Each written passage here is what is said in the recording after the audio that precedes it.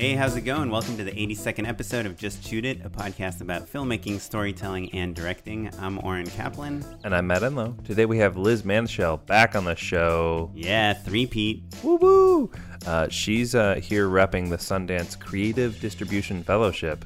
We're going to learn all about how they're making independent filmmaking and distribution more transparent and how you can get free money. Yeah, we go pretty deep right off the bat into all the distribution terminology. So this is really great for people that have made a feature or are about to finish a feature, are wondering like what happens if I make a movie, what you do with it. Liz is pretty much an expert at all that stuff and what to do and definitely what not to do.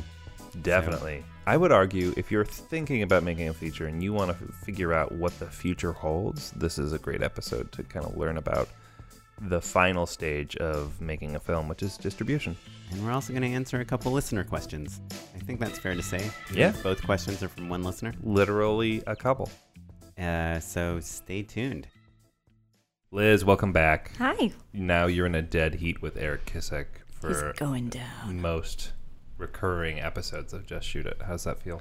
I mean, he's pretty fancy, so I feel great. He's pretty great, yeah. You know, he edits The Good Place. Do you know that Yeah, show yeah. on NBC? And he, like, you'd think he, as the editor, you're like in so much in control, but they'll just say like, oh, we have to do a VFX review over lunch today. Oh, we have to do like the sound mix. Like they change the schedule all the time, and so it's part of the, I think, craziness of working in TV. Bramley talks about this too, that your life isn't yours anymore when you're on a big TV show. But you're making that TV money. That TV money. So, speaking of making money, Liz. Yes. So you came here today to talk to us about a new initiative that you created. Yeah. You pioneered. No. Well, I Trailblazed? helped design it a little bit, but my boss, Chris Horton, should take all the credit because when we screw up, we'd really would like to blame him. He'll get fired. Yeah. Is what you mean. Yeah. You get to keep your job if it goes down. Cool. I work at the Creative Distribution Initiative at Sundance Institute, and we created the Creative Distribution Fellowship, which is... Wait, say that one more time. Creative Distribution Fellowship. The CDF. Great. CDF from the CDI. And this is our second year, although it hasn't even been a full year yet, but it's like our second year of applications. And it's an open to the public, free application that's going on right now. And we currently only have 24 applications. So I'm trying to spread the word. And how many do you choose? 4. But I'm just saying, like, I want to choose between, like, hundreds. I don't Sure. want to choose within 24 people. 4 out of 24. I like those odds, Yeah. right? Yeah. That's almost as good as 1 out of 6. Yeah. What is this initiative? Okay, so basically our department used to be called something else. We were called Artist Services. And our whole thing was to support Sundance alumni with digital distribution deals. We have, this is where I get nerdy. I'm sorry. We have a partnership with an aggregator. The aggregator's name is Premier Digital. And that means we give preferred rates or discounts to Sundance alumni in order to get their film on iTunes, Google Play, Xbox, all of those transactional and EST platforms. What is EST? Electronic sell-through. Got it. I always mix up electric and whatever. Sure. Okay, so But all the places where you pay to watch a movie. pay transactionally. So like the one-time fee, and you get the movie either... Rather than a subscription service. Exactly, which would be Netflix, Hulu, Amazon Prime. So what's the discount? Like if, let's say I buy a movie on iTunes for $4.99 and usually Apple would take 20%, they would only take 10%? No, it's not a discount from what the platform takes. It's a discount with what you pay the aggregator. So these platforms are open platforms. So that means all you have to do is pass a QC and your film goes directly on that platform. So your aggregator does the QC. You submit all your deliverables. Again, it's like we're starting out with all the terms, all the lingo. You submit your feature, your master feature, your trailer, your closed caption files to your aggregator. You pay them a one-time fee. They deliver it to iTunes. You get all the money that iTunes doesn't take directly back to your LLC. There's no distribution fee. So this is an alternative to a distributor coming along and saying, let me take your film, I'm going to give you an advance, and I'm going to give you X percentage of everything we make, But I'm also going to take out the marketing money that we spent, and I'm also going to take out some overhead. I'm also manufacturing. Yeah, I'm not going to report to you all the exact numbers that we earned. So I won't return your calls. right. So the alternative is self-distribution. And so we've been encouraging and working with filmmakers for almost 7 years now on splitting your rights and doing creative distribution, which means anything other than an all rights deal, really.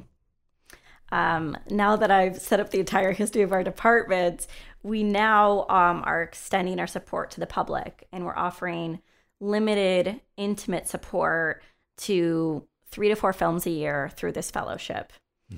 We launched last year, and we picked 2 Sundance films. This was when we were in like our inaugural year, and we had to keep it in the family.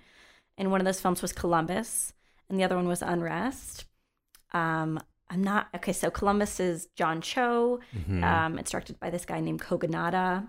He did a bunch of these, he did a lot of these Vimeo movies where they were tributes to directors. So he did one about like Wes Anderson and how everything's, centered in the frame. And he did one about Kubrick and like deep space, I think, and just these studies in film art and form.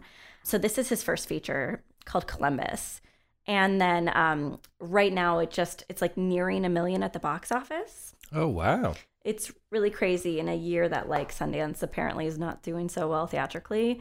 We're proving that wrong. So, sorry, when you say it's nearing $1 million in the box office, you're talking about in theaters. Yeah. And are you guys part of that distribution? So we picked these 2 films and we gave them each grant money, and then Are you allowed to say how much grant money? No. I can tell you that we were gonna pick 4 films and we picked 2 films instead. So both of these films got a little bit more help than the films we'll get this year.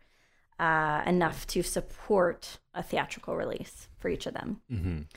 So. And how many screens? Like a 10, a 100? No, like dozens of markets. I mean, maybe 30 markets, something like that. And we're talking, when you say support for these films, are we talking print and advertising, like media buys, or? So in order to do a theatrical run, you have certain requirements made of you. They did a theatrical deal with Landmark, and there's specific fun contractual terms you have to abide by when you work with certain chains or theater groupings. Certain theaters will require a print ad. Certain markets will require, you be in the New York Times in a 1/4 inch spread, or I don't even know the exact specifics of it. It's kind of unique to each market, basically. Yes, but it costs a lot of money. And then you have things like virtual print fees, and you have things like the shipping cost to get the poster to the movie theater. I mean, there's just all these things filmmakers don't account for. So these filmmakers really wanted to do theatrical. They really wanted to work with Landmark. It's all going to be broken down in these case studies that we're going to be distributing actually in March of this year. They got teamed up with a film booker that I believe we introduced them to. And a film booker puts the film in theaters? Yeah. The film booker essentially is the middle person in between the art house or the theater chain and the filmmaker, and sets out all of the deliverables and calendars out all the bookings and kind of coordinates everything. And anyone can hire a booker. This is not something that would just be for this one film. They hired a very specific booker who has worked with a lot of Sundance titles. For the exchange for all of these services, right, which are all free once you kind of get this grant. So you get money, you get distribution help, you get all of these, you get intimate guidance through all of these things that from Sundance, where you're probably, out of your depth, right? All of the confusing stuff that a first filmmaker has to go through, you're there to help. But that's a good question, actually. Does it have to be a first movie? No, it doesn't. Good point. Yeah. And what I want to clarify is, we got into the deep dive with Columbus, and we haven't even really talked about Unrest. But what we're giving these filmmakers is just grant money, and then they choose how to spend it. And we can't give them enough money for all the distribution expenses. There's not enough money in the world to give each film everything they need to have a real solid marketing and distribution plan. I mean, so each of these films used some of their own budget, some of their own resources, and we just supplemented it. But in exchange, we ask for their souls. We require transparency. So like we were saying, all these filmmakers, so the Columbus filmmakers, the Unrest filmmakers, and the filmmakers we're hoping to work with this year are going to be reporting to us budget numbers, revenue numbers, box office numbers, audience growth. We're going to see how they did all their digital marketing, what audiences they targeted, how they grew their audience. I mean, basically everything that's specific to that film's success in its release. We're going to package that into a case study and put it out into the world for everyone to learn from. For free? For free. We're really trying to provide educational resources in our department. What I think people may not know, when you work with an all rights distributor, you sign a confidentiality clause and you can't share information. But if you were to self-distribute, there's nothing stopping you from sharing information with other filmmakers who could really benefit from it because this information is not out there. Mm-hmm. Right. And so like a normal distributor that would distribute a Sundance movie is like an A24 or who are some of the big companies? Yeah, absolutely. A24, Magnolia, IFC. I mean, Sundance filmmakers are very lucky. A lot of Sundance filmmakers get distribution and they get MGs or advances. They get MG is a minimum guarantee, which is basically where they will give you money to take your movie, which is not something that a lot of people get. You know, I used a lot of language blindly when the Orchard picked up my film, and I would say things, like the Orchard bought us. They got us. They bought us, so we got bought by the Orchard. And it's like that was not true. We were acquired by the Orchard because no one gave us an MG, no one gave us an advance. So there's just like different terminology that people use willy-nilly. Sometimes to self-inflate, right? Like sometimes they're like, yeah, right? Which you wouldn't fault anyone for, but it's like there's a difference between like knowing, really what you're saying is like knowing the difference between what an MG is and an acquisition is. Like there's not a good way to learn that stuff right now, right? It's not out there. And we've actually already written quite a few articles in our department, and we're trying to get those out beyond the Sundance bubble. I'm writing an article right now about everything you want to know about theatrical distribution. We wrote an article about the importance of data and how you market your film, how you can look at analytics on like Facebook and Google and try to figure out audience targeting. I mean, there's a lot of really cool, sexy things in distribution that no one's talking about because of these confidentiality clauses and because of there's something like this fear of sharing information that's going on, and we're trying to break out of that. There's so much, just kind of culturally we're all expected to like keep these secrets, guard these secrets. Like, oh, if they don't know how much I spent, then maybe they'll pay more for my movie, or just they're apprehensive, right? It's a personal thing where it's like you don't want to be branded as unsuccessful. Exactly. And that's crazy because from my vantage point at Sundance, everyone is unsuccessful. I mean, there are very few instances of success. And I'm not saying like, like we all know It Follows did really well at the box office. We all know that Get Out. A Ghost Story, Get Out, like all these movies, A24 is usually behind all these successes. But when you look at, well, how much did the producer actually make on that film, or the filmmaker whose LLC originated the film, how much money came back to them? And how long did they work on it? Right. And then when you divide that Sure, it's like, oh, this took me 3 years, so... Right. I worked on an A24 film that was definitely lost money. Yeah. Well, there you go. I mean, that's interesting. It happens, yeah. Because we talk about A24 as like they're made out of gold.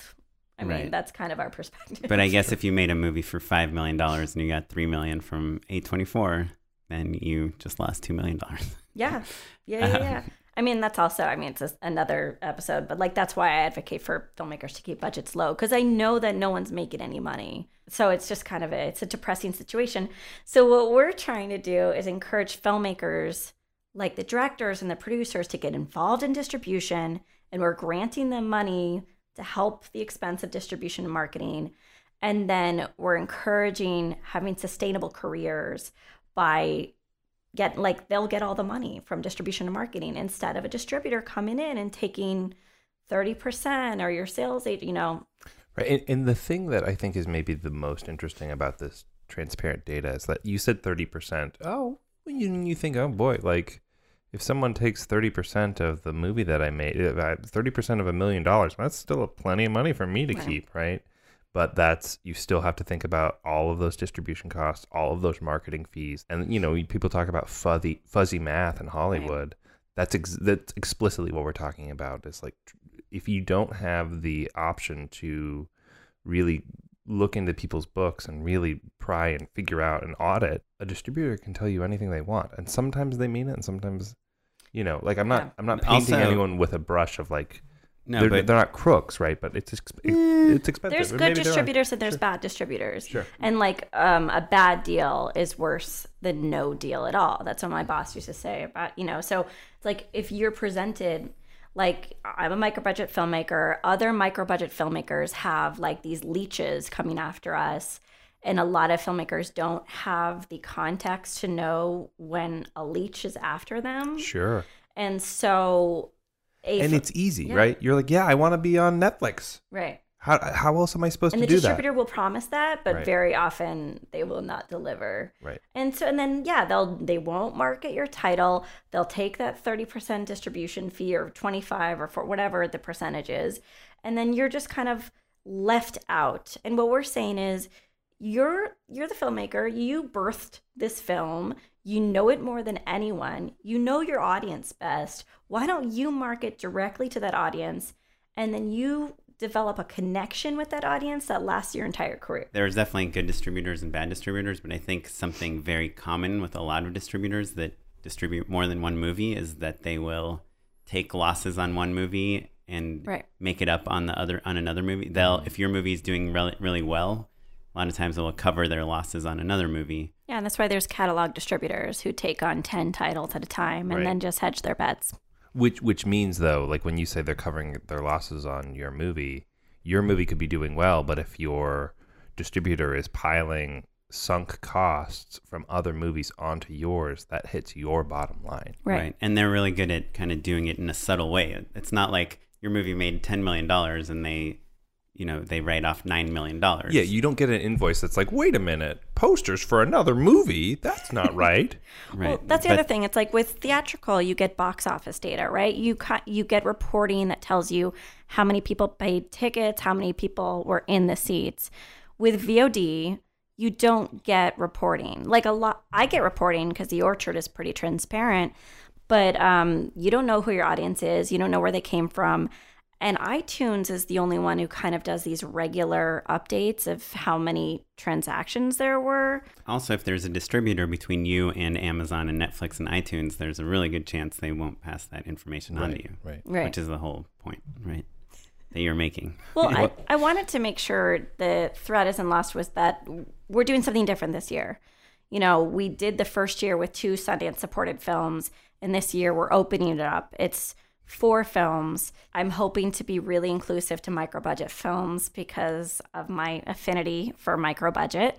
And we're encouraging, and it's $25,000 in grant money for each of these films. We're encouraging that money to be spent on digital marketing, and it needs to be a recently completed film with an upcoming or recent festival premiere with a US-based team. That's all we ask for. Mm-hmm. I mean, it's so that's a lot of movies that qualify. Yeah, and we only have 24 applications right now. Come on, guys. And it's a really good deal. Like, I've never been more proud to talk about anything, and I could go into detail forever, and I probably will. Free money. Well, the thing that I think is really important to mention also is that we talk about how marketing and all this stuff is also confusing and hard and scary, but it's also really interesting and fun and another part of filmmaking. And it's easy to pretend that your job stops once you deliver your QC files or whatever. It's frustrating. You're playing into a cliche that an artist is just this like left brain individual who can't be pragmatic.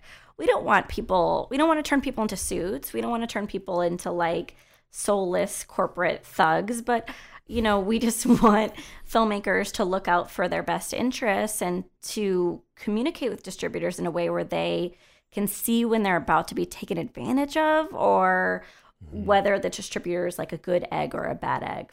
Well, and I think you're encouraging people to engage in the act of distributing, right? Like you're talking about like building an audience that you take with you for your entire career. Yeah. That's magical. Yeah. right? Like that's super fan. You look at like sustainable. Like Joss Whedon is the perfect example of that. Like people care about his TV shows even if they're bad. And that becomes a part. Sorry, that becomes part of his mythos and his brand, and that could be everybody, right? Yeah, like, you can have these small. I can't stand like the know your brand thing. Like it's a phrase that we use all the time, but I choose more to say like use your personality, right? So it's like Joss Whedon, he has a personal imprint, like a personal like, brand. Yeah, sure. I know. Yeah.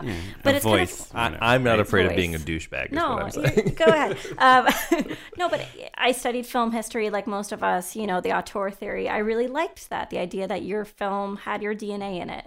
Your marketing material can have your DNA in it as well. And a distributor is going to like take your beautiful story about a family who, your coming of age story with a dog, and they're going to like, they're going to call it Killer Dog, Yeah. and they're going to put a picture of a dog that was not in your movie Yes. on the poster. I don't know if it made it to the podcast or not, but one of the Delp producers did a movie that was really great, really well received, had a killer cast, like a bunch of SNL people in it, and they rebranded it with literally like a woman's butt as the poster. Oh, yeah.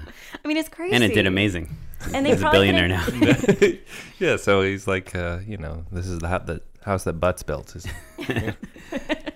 So I've only had one experience really with this, like distributing a feature film. But when I made my first movie, I worked at Disney full time, and I took some time off to go make it. And we finished making it. We edited it. We submitted it to festivals and got like a premiere date. And then I went back to Disney, and I was working full time again. And like the producers were kind of, working on distributing the movie, but also kind of like working on their next films. And I had this realization that I'm sure a lot of first-time filmmakers have, which is you like rip your heart out. You put every single thing you have into this movie, and then you stop when the movie's done. Yeah. And no one ever like accounts for that distribution time, which is actually the only part where you can really get anything back and show it to the world. It's like the whole purpose of why you made the film is in distribution. Yet we walk away. I mean, like I did the same thing for my first feature, and I'm very regretful. I had my distributor take over, and I did like a newsletter to announce its release, and I like weighed in on poster images, but like I didn't really take stock, and I'll always regret that, Right, yeah. Yeah, I've quit. So that's when I left Disney again. I was like, I can't. I just feel like I've abandoned my child right when they learned how to walk. My boy. Yeah. I will say, so Squaresville, my web series, obviously is not a feature, but I was very, very hands-on, quite literally uploading all of the But did videos you myself. shoot and distribute at the same time, or did you finish everything and then you started uploading? Season 1, we'd finished everything. Season 2 was a rolling release. So I was Nice. in post while we were releasing on that stuff. Because I wonder if there's obviously there's like some momentum and synergy, and everyone on set is so excited about what you're shooting that they're probably talking about it on Facebook, and people can Yeah. watch stuff while you're working. I was It's pretty like good about nice. kind of building that up, basically. Like it kind of, my point was that like having a day job, you can steal a little bit of time at lunch or, Right.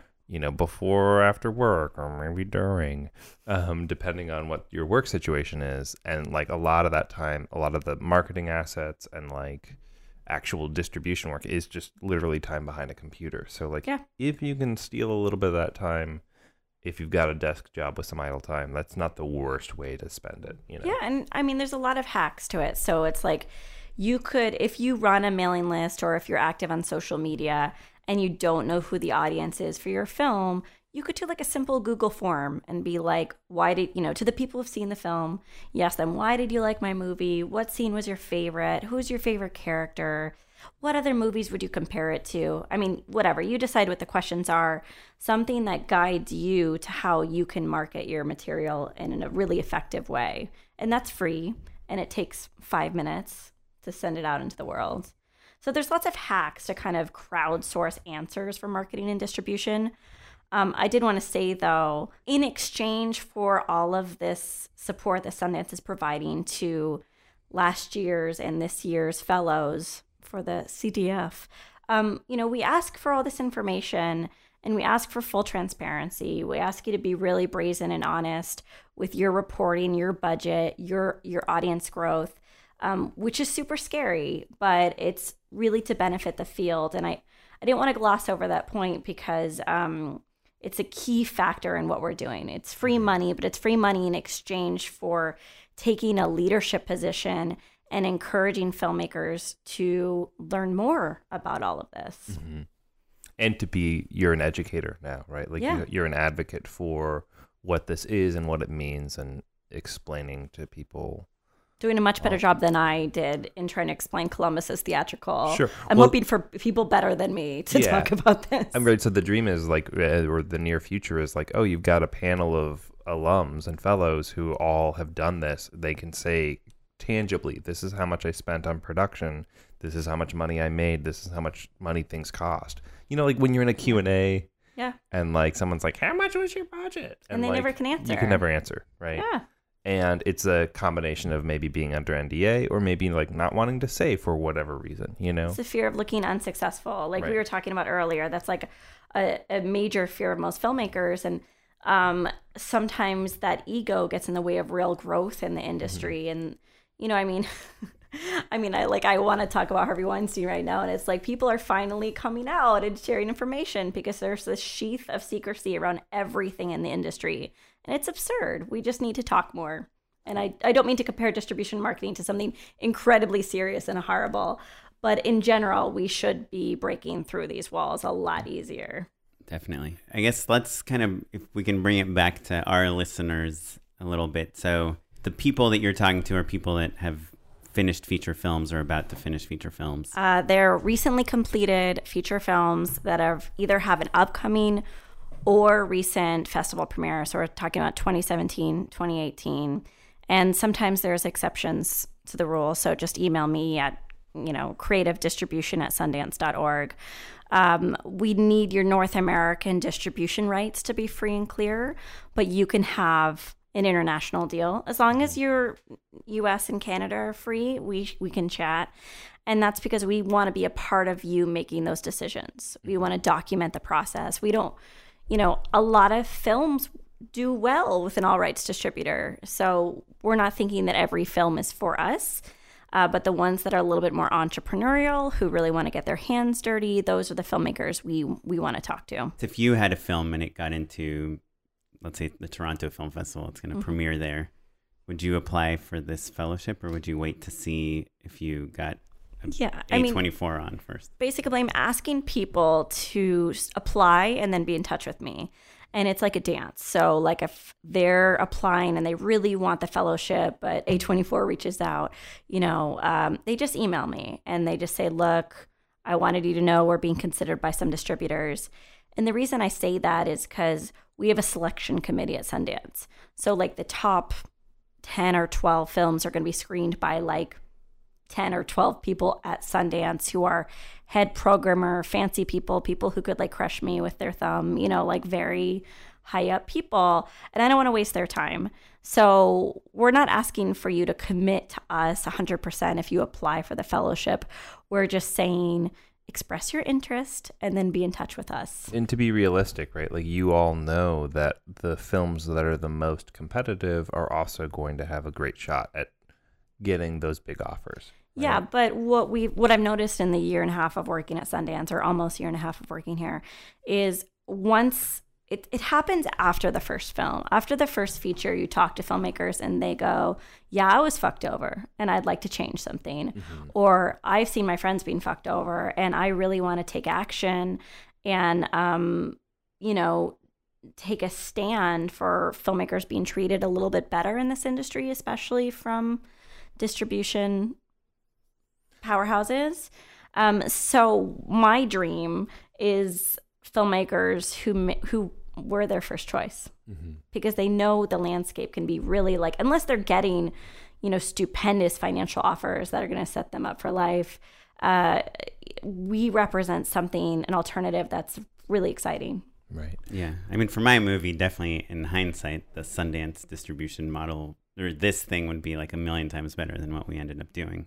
But you didn't know that. And you have to go through the ringer at least once, I think. So that's interesting. I wonder, of the applications you got, how many of them are first-time films? Do you know? No, I'm not actually sure. A few of them are people who actually spoke on panels. Like I run an email list. I've talked about it a few times, on the show. And I was counting today. 1/4 of the people who have applied are people on my email list who heard about the newsletter through me.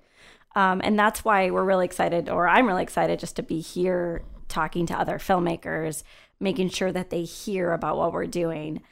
So I think probably a lot of filmmakers will end up being emerging filmmakers, but the ones who respond passionately are the ones who are on the second or third. And do you guys care if there's a theatrical release or not? Well, we need all North American rights free and clear. So most likely a distributor is not going to reach out to that filmmaker and say, we just want to do a theatrical. They would pair it with a digital release, which we want to provide through our aggregator so that there's no distribution fee. But what about a movie with no theatrical release? Would that be okay? Totally fine. Because what we're hoping is that they're going to take the grant money and they're going to use it for digital marketing, because what we're really interested in is audience building and big data. I mean, just like when you hear about Facebook and the hyper targeting that happened in the election, and you hear about A24 and all this amazing algorithms they use to figure out, how to hyper connect with specific audiences for Moonlight and testing creative, all these fun phrases we like to use in distribution. That's what we're interested in replicating. We helped out, our beta fellowship film was First Girl I Loved, produced by Roz Putman and Seth Kaplan, David Hunter, and directed by Karam Sangha. And they had a very voracious young women audience base. And they did a lot of digital marketing, and they did gangbusters digitally. So that's really interesting, is figuring out who's the exact demographic and psychographic for your film, and then just doubling down on them. Well, if I told you guys that your next movie, you have the option of either having it on 100 screens and it'll lose 10% of the money you spent on it, or it can be digital only, but it'll make 20%. Yeah, I'm done with theatrical. Sure. I'm done. Yeah. I would say theatrical is this weird thing where we grew up thinking that's what it meant to make movies. Yeah. Right. And so there's this psychological barrier of it's not a real movie unless it's on a movie screen. But people aren't going to see movies in theaters anymore. And I want to make movies, and I'm okay with that being on. I'm okay with that on a phone, frankly, right? I'd rather it be in a movie theater, but and I think I don't fault people for feeling that way. But also, if it's as stark as knowing that you are not going to get to make money because you're sinking all of this cost into promoting a movie in a local market where maybe your demographic or psychographic, I love that new term, isn't really located, or it's just so expensive and so hard to get them there, unless you have the potential to really put Robert Downey Jr. in a fucking Iron Man suit, you're probably not going to make that money. Yeah, and I want to buy a house. But what if you are Matt Enlow and you want to have a long directing career, and you can have your movie at the ArcLight, and the poster for your movie can be in the hallway there? Sure. And that's producers and Harvey Weinstein can see it. This is a Liz crib for sure. It's amazing. How did you know? Yeah. So this is my new movement that I'm trying to get out into the ether, is use film festivals as your theatrical run. Ask for those screening fees, collect audience information, directly connect with your audience. And I think I'd love to see a way in the future for film festivals to do some sort of rev share with the filmmaker for ticket sales. I know we're not there yet, and I know film festivals are struggling and they have no resources, so I'm asking for a lot from people that have nothing. I'm not going to hold my breath on that one. Yeah, no, but the rev share is about the filmmakers doing more press for the film festival. Yeah, right? And they're already doing a lot of press, but we're not getting any financial reward for it. But regardless, we already have a system set up where we can watch our film in a theater with a packed house if we connect with that. Sure, invite your parents. Yeah. Because what you're getting at, Oren, is that that poster at the ArcLight and you post the photo on Facebook, that makes you feel like a real filmmaker. And in a more tangible way, you think that people have heard of your movie that way. Well, right? in Hollywood, a producer or a studio head, someone goes to see Blade Runner and they see, Sure. Matt's thoughts. You would never not put Blade Runner in a movie theater, but that's not the movie we're talking about, right? No, I'm saying that they will see your poster when they go see Blade Runner. Sure. I'm saying like the exposure of like, oh, I've heard of that movie is like worth so much in Hollywood. But that's not enough. Like, we work with this company called Third Impression. They did the digital marketing for Unrest, one of our fellowship films. And Matt Delman has this theory. I like it. It's that you need to see a film 3 times in order for it to stay in your mind. It's not his theory. Well, I mean, this is like theory. normal, basic, Right. logic maybe. So yeah, you see that poster once, but how much money do you have to spend to connect with that audience 2 more times to stick in their mind? I guess I don't know if I'm being clear, but I'm saying You're saying you want Hollywood mucky mucks to think you're real. yes. I don't care about the audience. Yeah. I want Right. I want to get the Marvel movie. Right, but I want the person I'm pitching to be like, oh, you made, whatever, Unrest. I've heard of that movie. Well, then you get good press. I think Mucky Mucks are still reading Variety and IndieWire Sure. and Hollywood Reporter. and we made so much money, and we're a profitable film. Like, that's a thing that Mucky Mucks respond to. Yeah, Sundance, like when First Girl I Love is doing really well financially. And their original offer coming out of, they played Sundance Film Festival in 2016. The original offer was far less than what they made working as a creative release. Ross Putman, who wrote a press piece about how well they did. It got played in nofilmschool.com. It got a lot of traction. And like now, everyone who comes up to me and says, we heard about your department, it's usually from First Girl I Loved that they've heard of us in general. So that film, and Ross is, I feel like he should be on your podcast sometime, by the way. Maybe, who knows? But he, they're very successful. They're getting projects greenlit, and it's because of the story they told about their film. I know what you're saying.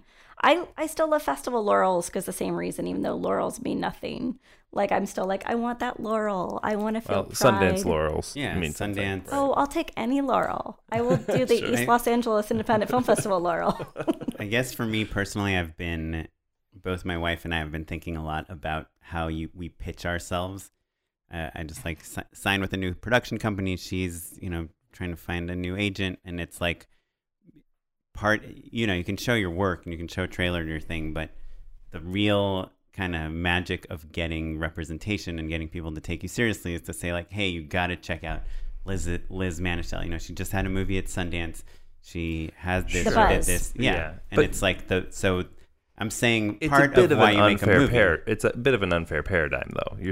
If the choice is like have a movie that everyone's heard of or make a little bit more money, I get what you're saying, but Liz's point is that people aren't choosing between making a Marvel movie or making a profitable indie. They're choosing between being lowballed by a distributor who's undervaluing their film or proving to the world that there's an audience for their work and showing it and making money from distributing it. I think we're talking about 2 different things because I totally agree with all that, and I actually think what you're saying about film festivals as being your theatrical run is kind of ingenious.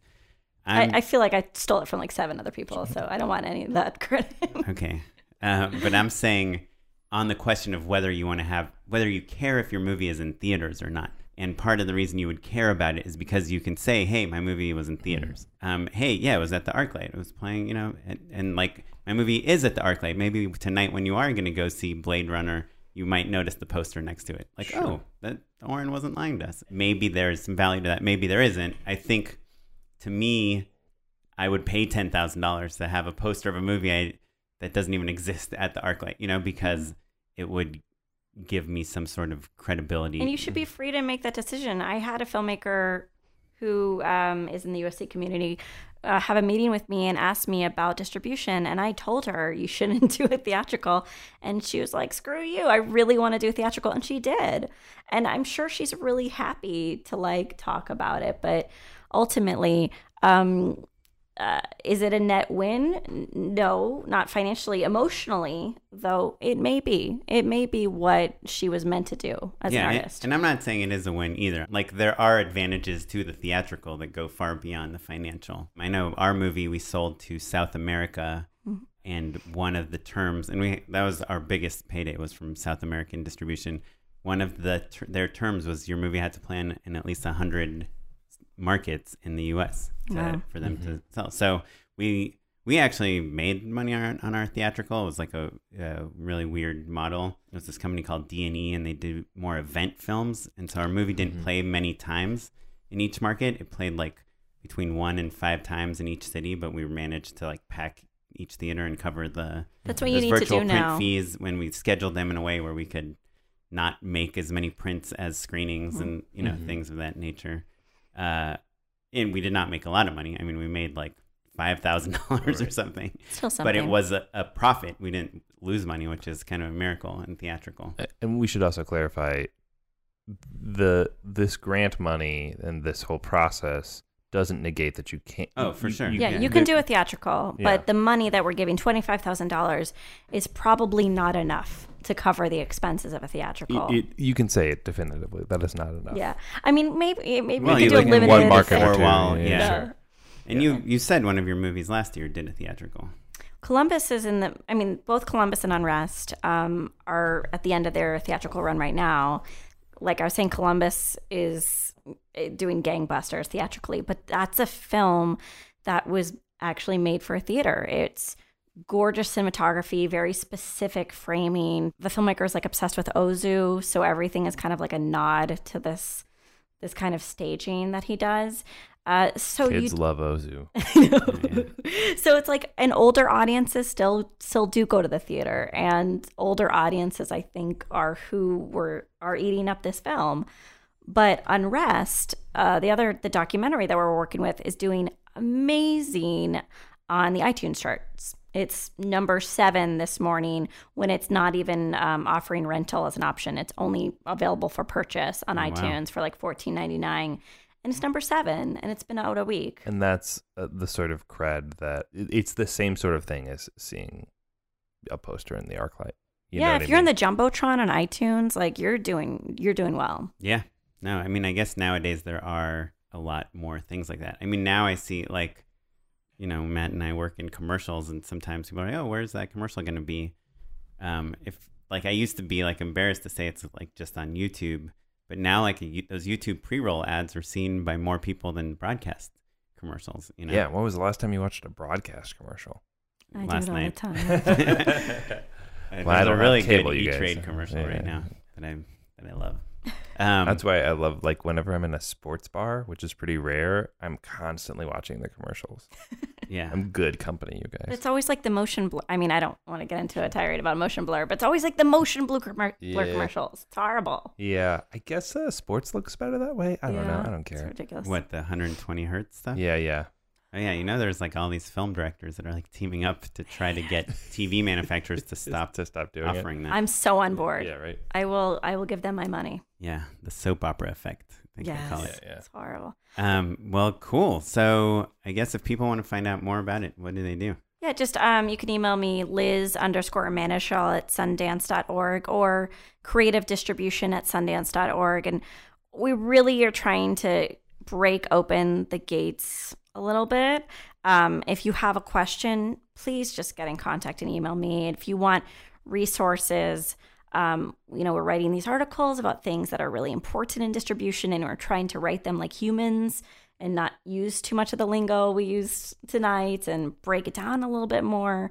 And we want to send you those articles because we're trying to, we're trying to do something. If you want, is there like a good place to go to find all of the articles from your department? Yeah, we're called the Creative Distribution Initiative. I think if you find the programs link on the Sundance website, that's what we're called.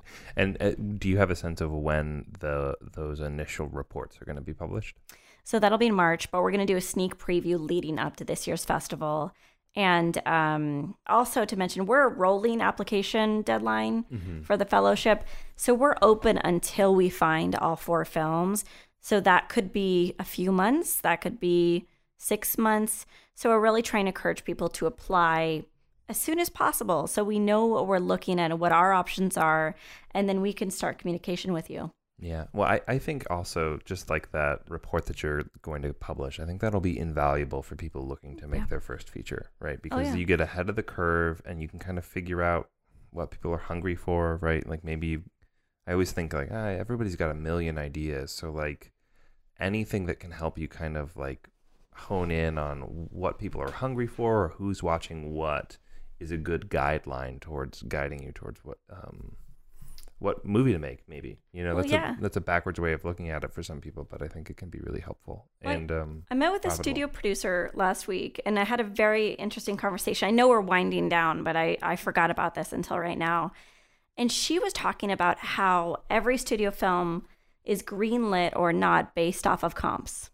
Mm-hmm. Like they'll create a whole analytic report of what they think this film will do internationally, domestically, what the comps are, what each department thinks it'll cost, and what each department thinks it'll make. And the math is performed to figure out whether that film is going to be greenlit or not. I actually didn't know this.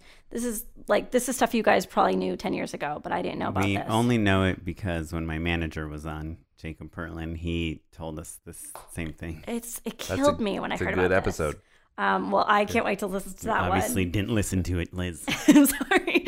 Well, but what I think is very interesting is filmmakers come to us all the time and they're like, how do I get comps for my film, my indie film, so I can show my investors that we're going to make money and that they should invest in my film? And you're like, Napoleon Dynamite, Blair Witch Project, get out. Well, we actually are like, we're firm believers that you can't have a comp for your film. There's no way to predict success. Every film is different. And it's like an absurd thing to say, like if you look at these 5 films, you can predict how your film's going to do. So yes, I think these case studies are going to be invaluable in terms of the process the filmmakers went, to release their work creatively. But it's not gospel. And so what will never be known is any sort of guarantee that your film will be a success or that you will be tied in any way to a similar films. Mm-hmm. Like, I'm shocked that this is what studios are still operating on, this absurdity. Well, but I think they just work at such a big, like in such big numbers. Like when they're spending $40 million on marketing, they know that they're going to reach 5 million people. They can start using their averages. But when you're like working on indie films and these tiny budgets and that you're showing your Facebook ad to 10,000 people, like that, it gives you zero guarantees. There's like less 10,000. at stake. Well, but your pool of people that you're trying to get interested in your movie is like so much smaller that I think at a studio level, when you're saying, well, yes, out of like 50 million people, we think that 2 million people are going to be into this movie, but out of 50,000 people, the 2,000 people become irrelevant. Oh, well, yeah, that makes a lot of sense to me, but I do think that I'd love to see when they go back to those projections that they made. I'd love to see how they deviated. Yeah, I mean, they must have worked to some degree if they've been doing it for like 100 years. I think when you have millions of dollars to market a title, it's really, you're going to reach audiences. And if it's good storytelling and it's a good script and it's been through all of this feedback, sometimes you win and sometimes you lose. Well, isn't that what's going on in the industry right now? That people are blaming like Rotten Tomatoes for ruining their predictions and their projections. Well, Rotten Tomatoes is super interesting because it's like it's all subjective. You can't decide where something's like fresh or rotten unless you're the writer. And like the Rotten Tomatoes reviewers are just deciding. I read a lot of reviews of Blade Runner because I did not enjoy it, and I wanted to feel better about myself. So I was hoping there was some negative. There's no negative reviews.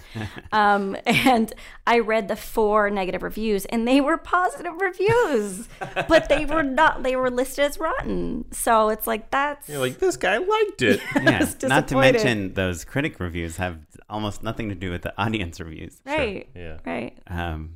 Well, yeah, it's all super fascinating. Do you have time to go to just answer one listener question? Yeah, I'm sorry for going off. No. What are you talking about? This is all great.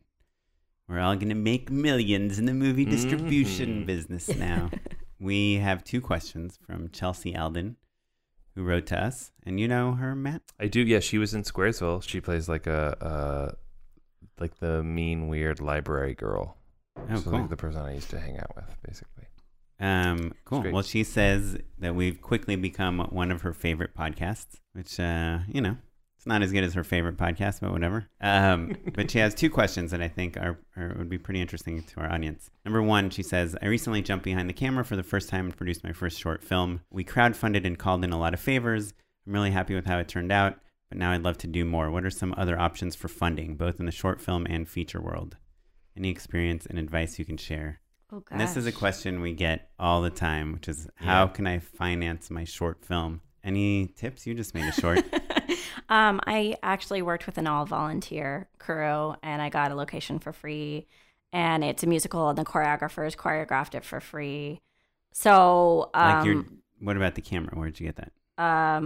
he was also our editor, and Your he was DP? also the DP was the editor, And was he the owned the operator, owned the camera, and did color, and was James Blythe. We worked with like a very, tight, small crew, but Did you feed anyone? yeah. So Sean, my boyfriend, I gave him a producer credit to pay for catering. I mean, I'm cheap. I'm super Sure. cheap. I will find ways. Honestly, I think that's kind of the best advice, because like you're not going to make money on a short. Yeah. And I think trying to make money on it is a terrible idea, frankly. Like, Did you design it though to be inexpensive? Like you wrote it for one location? I actually had a completely different plan for this short. I wanted to shoot it at Sundance without telling Sundance.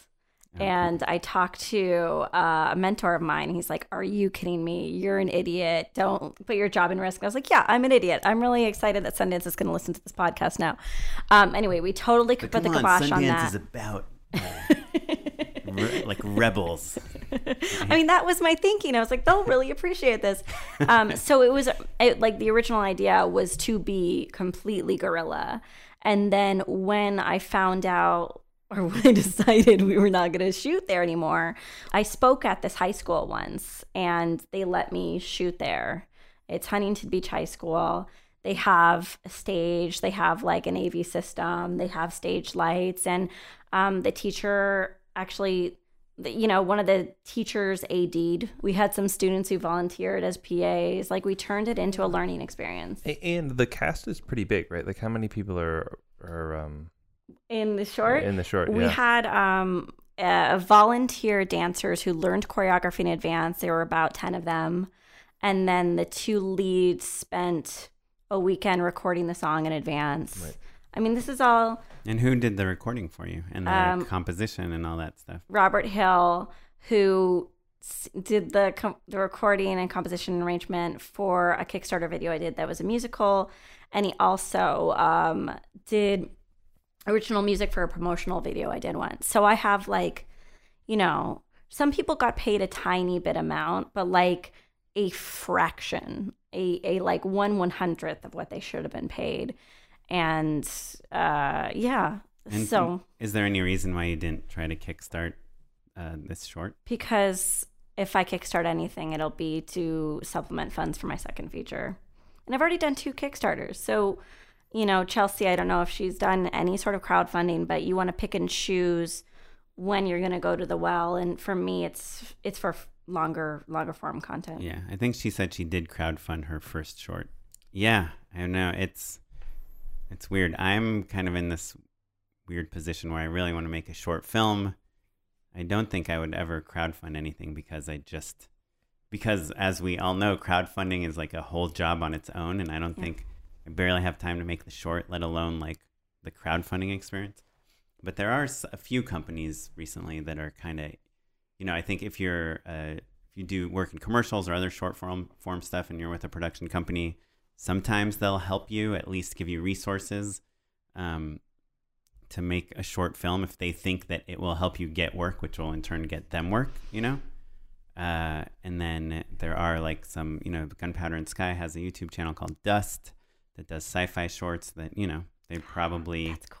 would give maybe $10,000 or something to someone to make an amazing sci-fi short. So they're still not going to give you like the money you need to pay everyone properly, but they will. There are places out there that will kind of help you incubate. New Form obviously has done that. It helps if you have 2 million subscribers on YouTube for them to pay attention to you. Yeah, that's a good strategy.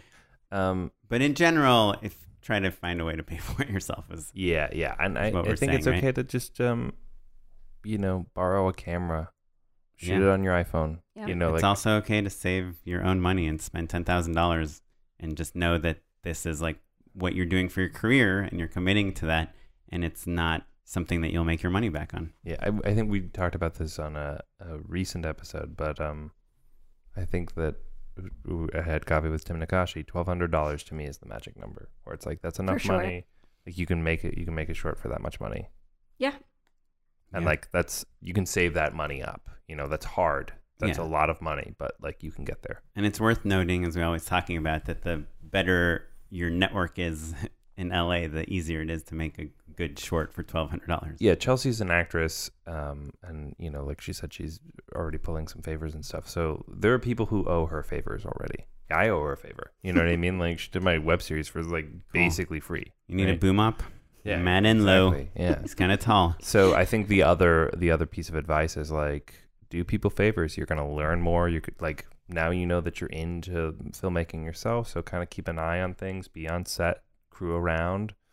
And then start, accruing those favors, stack it up. That's another way to like save up. And I agree, things should be even. It's nice to return favors, but you can't just ask for what you want and you need and not worry so much about things being uneven. Sometimes, Sure, absolutely. if you're asking for just a day, you don't have to, feel horrific about asking, your friends and colleagues to donate a day to you. Yeah, making movies is real fun, and if you don't do it often. People are excited to be an extra. I thought making movies is hard. Nah, man. Hard things are fun. I like that podcast. Question number 2 from Chelsea, which I think is a more interesting one, is can you guys explain the purpose/difference between a studio and a production company in that marriage of how they work together on one show or film?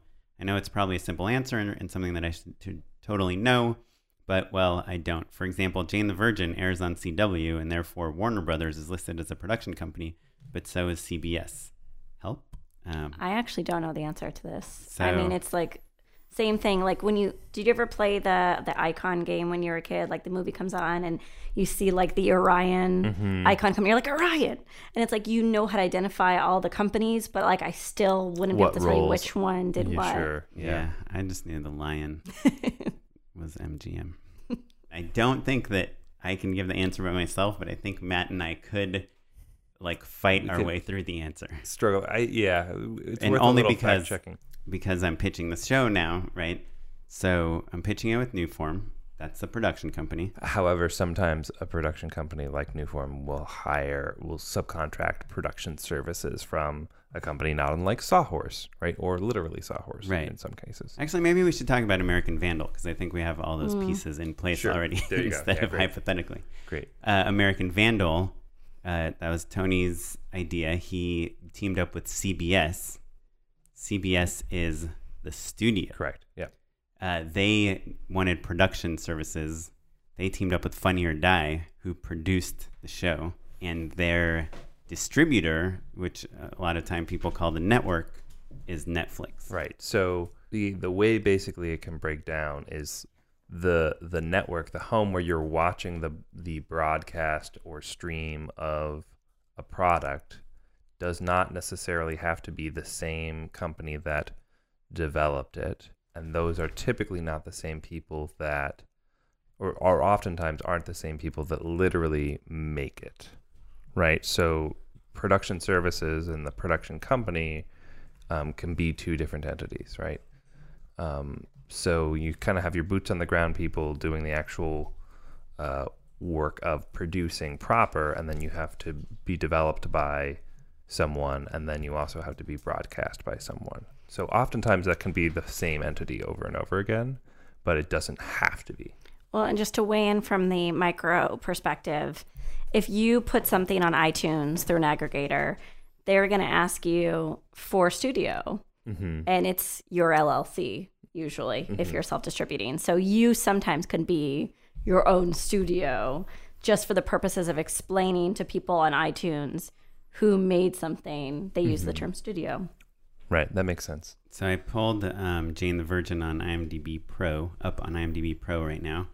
And so there is a production company, Poppy Productions, which I'm assuming probably is the company of the showrunners or someone like that. Right. Or probably an entity created solely to make Jane the Virgin. Mm-hmm. Yeah, potentially. Electus is also a production company. Oh, interesting.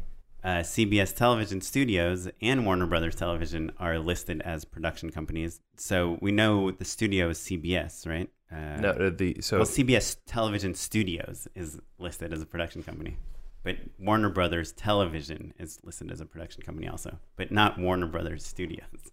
And then distributors, we have CW Television in the U.S., but Netflix distributes it in Turkey. Fox Life also distributes in Turkey. There's all these other companies, E4 in the UK. So the network is who's distributing it just in the US, right? The studio is who's teaming up with the rights to all of the distribution rights, basically, to bring it back to distribution for Liz. Hey. So yeah, it's complicated. I know with this show I'm pitching, New Form's the production company. I think this company E1 would be the studio, and then now we are trying to team up with the distributors, so probably CW in the US and then other companies abroad. I think Fox is the worst, right? Because there's 20th Century Fox, which is films, right? But doesn't 20th also do? I think 20th does TV as well. Okay. And then there's Fox, the network. So it's especially confusing when it's like, oh, there's a network and a studio that are basically so Fox, ABC, CBS, NBC. Yeah, basically the studio and the network don't necessarily have to be the same. So a CBS show could air on NBC. Chelsea, you're making us look real dumb. Anyway, no, but like you guys, I mean, like we're three people who have traversed this world for quite I've literally a few years. been to those places, right? And it's hard to figure out. It's like the same thing as marketing distribution. It's like there are people who have distributed content for films, and they could not explain to you what an aggregator is or why the waterfall is the way it is. Like all of this is very confusing. Yeah, the only constantly people changes. I know that this terminology really well are TV people. That makes sense. Because they're the ones that always have a production company, a studio, and a network, and they really understand the relationship between those three really well. But they change when it comes to studio films and independent films. I mean, even just to me, what the difference between a studio film and an independent film might be different than what you think of it as. Yeah. It's all really confusing. So if you ever don't know what someone's talking about, you're in good company. Just bluff your way through it, though. Right. Well, unless you're signing a contract. And then read it and ask a lawyer. Yeah. Before we end this episode, let's talk about some unpaid endorsements. Unpaid endorsements. Liz, you're going to be mad at me. Uh-oh. Nathan For You Season 3 is out. Season 4, first of all. Oh, you're right. Pardon me. Yeah. Nathan For You Season 4 is out. This is the best show ever created. And you guys introduced me to it. You and Chrissy. It's real good. I figured I had to go first in case you were going to endorse it. I didn't even think about it. Now I feel foolish. It's next level stupid. It's so funny. It's so weird. It was worth the wait, everyone. And if you haven't watched the other seasons, they're all incredible. So and go back. Are you watching it on demand? Yeah, I'm watching it through Amazon Prime. But it's available on iTunes, I think, as well. Yeah, I have to get it immediately, basically. So like, I'm sure if you wait a little bit. So are you paying for it? Yeah, dude. Damn. That's how good it is. Right now on AT&T on demand. I don't have that stuff. Okay. I'm not a cord cutter yet, so. yeah. I don't have any sort of cable, basically. My cable bill came out to $200 this past month. Ooh. It was, when we first got it, it was like $80, and it's just been creeping up. And I just have not had time to call Spectrum. Wait, $200 including internet? But we have, and we have like a DVR and this, and they charge you for every remote that you've lost. I mean, it's insane. That's nuts. We should compare notes because my internet only is $52. But then you're still paying for Netflix and Hulu and HBO. I pay for some, I share with others. Sure. On others. But I do pay for HBO and Netflix. So. Yeah. I have two things. I was like in the ride over, I was like, they're going to ask me this. So this is my like corporate one. It's Inbox by Google. I don't know if you guys use it. But it's like actually makes getting to Inbox Zero possible with bundles. And anyway, I just highly encourage it. My teammate Jess forced me to do it, and it's been a lifesaver. And then Inbox Zero being that you have no emails left in your inbox. yeah, I got Inbox Zero at work like 2 weeks ago. It'll change your life. Mazel tov. Yeah. The thing that's big for me for Inbox is that you can boomerang. Yes, snooze. Snooze. Snooze is the best. It's a stolen feature from a different company that they crushed. Mailbox. Right? From Mailbox, yeah. And I think there was a company called Boomerang. But snoozing basically means like, oh, I know I need to read this email, but I know I'm not going to deal with it until, say, I get a listener question. I know I'm not going to answer it until I'm recording with Oren, so I'm going to snooze it until then, basically. It's amazing. I thought you could snooze in regular Apple Mail, but I guess you can't.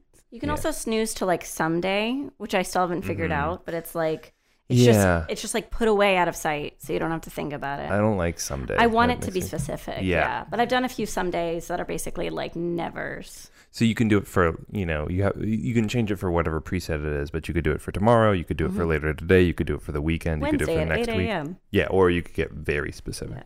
Yeah. My second one really briefly is reading. I have not read for a very long time. I'm reading Neil Gaiman right now. I read Stardust. I'm reading The Ocean at the End of the Lane. It is wonderful just to read and like remind yourself that telling stories is beautiful. Done. Yeah. Books are great. They're also great for interior design. Sure.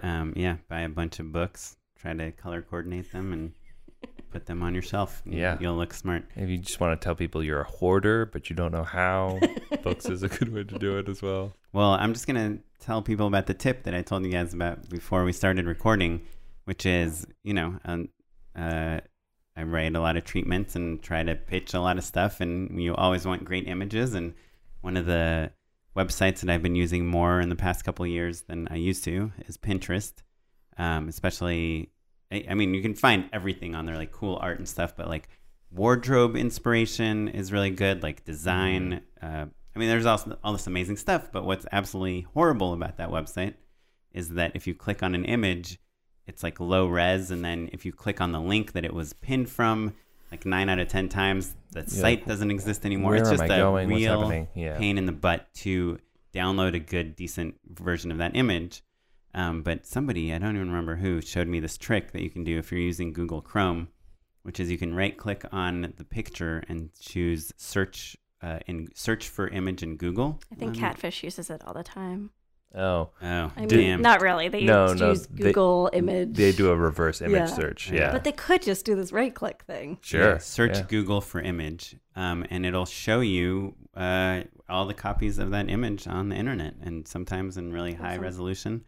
At the very least, at the same resolution that you saw it on Pinterest, where you were having trouble downloading it. So if you are on a website where the image is really difficult to download, right-click, search Google for image. Or if you suspect you're getting catfished and you want to see if someone's profile image is elsewhere on the internet. Yep. It's a big clue on whether or not your internet girlfriend is real or not. Oh, that is a good idea. Got some people to reverse catfish. Okay, cool. Well, thanks, guys. Liz, you got a website or anything? Oh, just lizmanashil.com. Just email me, lizmanashil@gmail.com. Anytime. What should people email you about? Questions If about life. If you don't want to email Liz, you have an email newsletter. Yeah. Well, I have a newsletter that I put out once a month, and it's all about cool opportunities and distribution. I do speaking opportunities around the city, and I run a micro-budget mentorship where I mentor micro-budget filmmakers and help them make their movies. So, and if I wanted to sign up for that email newsletter, I think if you go to lizmanashil.com, there should be a sign-up function. If not, you can always email her. Yeah, just email me. She's real nice. It's fine. Well, you can find out more about the show, and hopefully we'll put a bunch of links to these things on there with the help of our new webmaster, Ewan. Ewan. Damn it. Can't say What kind his of name is Ewan? How does you? It's EWEN. EWAN. Oh. Say it, Liz. Say his name. Ewan. I love Ewan McGregor. Okay, how do you say it, Matt? Ewan. Like Ewan McGregor. It's a name. Okay. Isn't that Ewan. Ian? Are That's like saying Your name is Urin. That is my name. Urin? Yeah. I've been saying it wrong this whole time. Oh no! But I didn't want to correct you because You're I'm so not a polite. jerk. You're so polite. Anyway, Ewan has been really helping us get the site together, and we'll have links to everything. You can send us a question at justshootitpod@gmail.com. You can tweet at us at justshootitpod. Find us everywhere on Reddit, on Instagram. We're going to post a photo of us with Liz right now. I'm gonna do it Fully clothed. I'm gonna do it right now. Um, Hold on. We just did it. We just did it. took that photo. So if you So- guys want to see it, We just shot it. oh, good. it's a little blurry. You can find me at Smitey Pyleg. And me at Mr. Matt Enlow. Music was provided by the Free Music Archive and the artist Jazar, and this episode was edited by Jay McAuliffe. And yeah, we'll catch you next time. Thanks, everyone. Bye. Bye.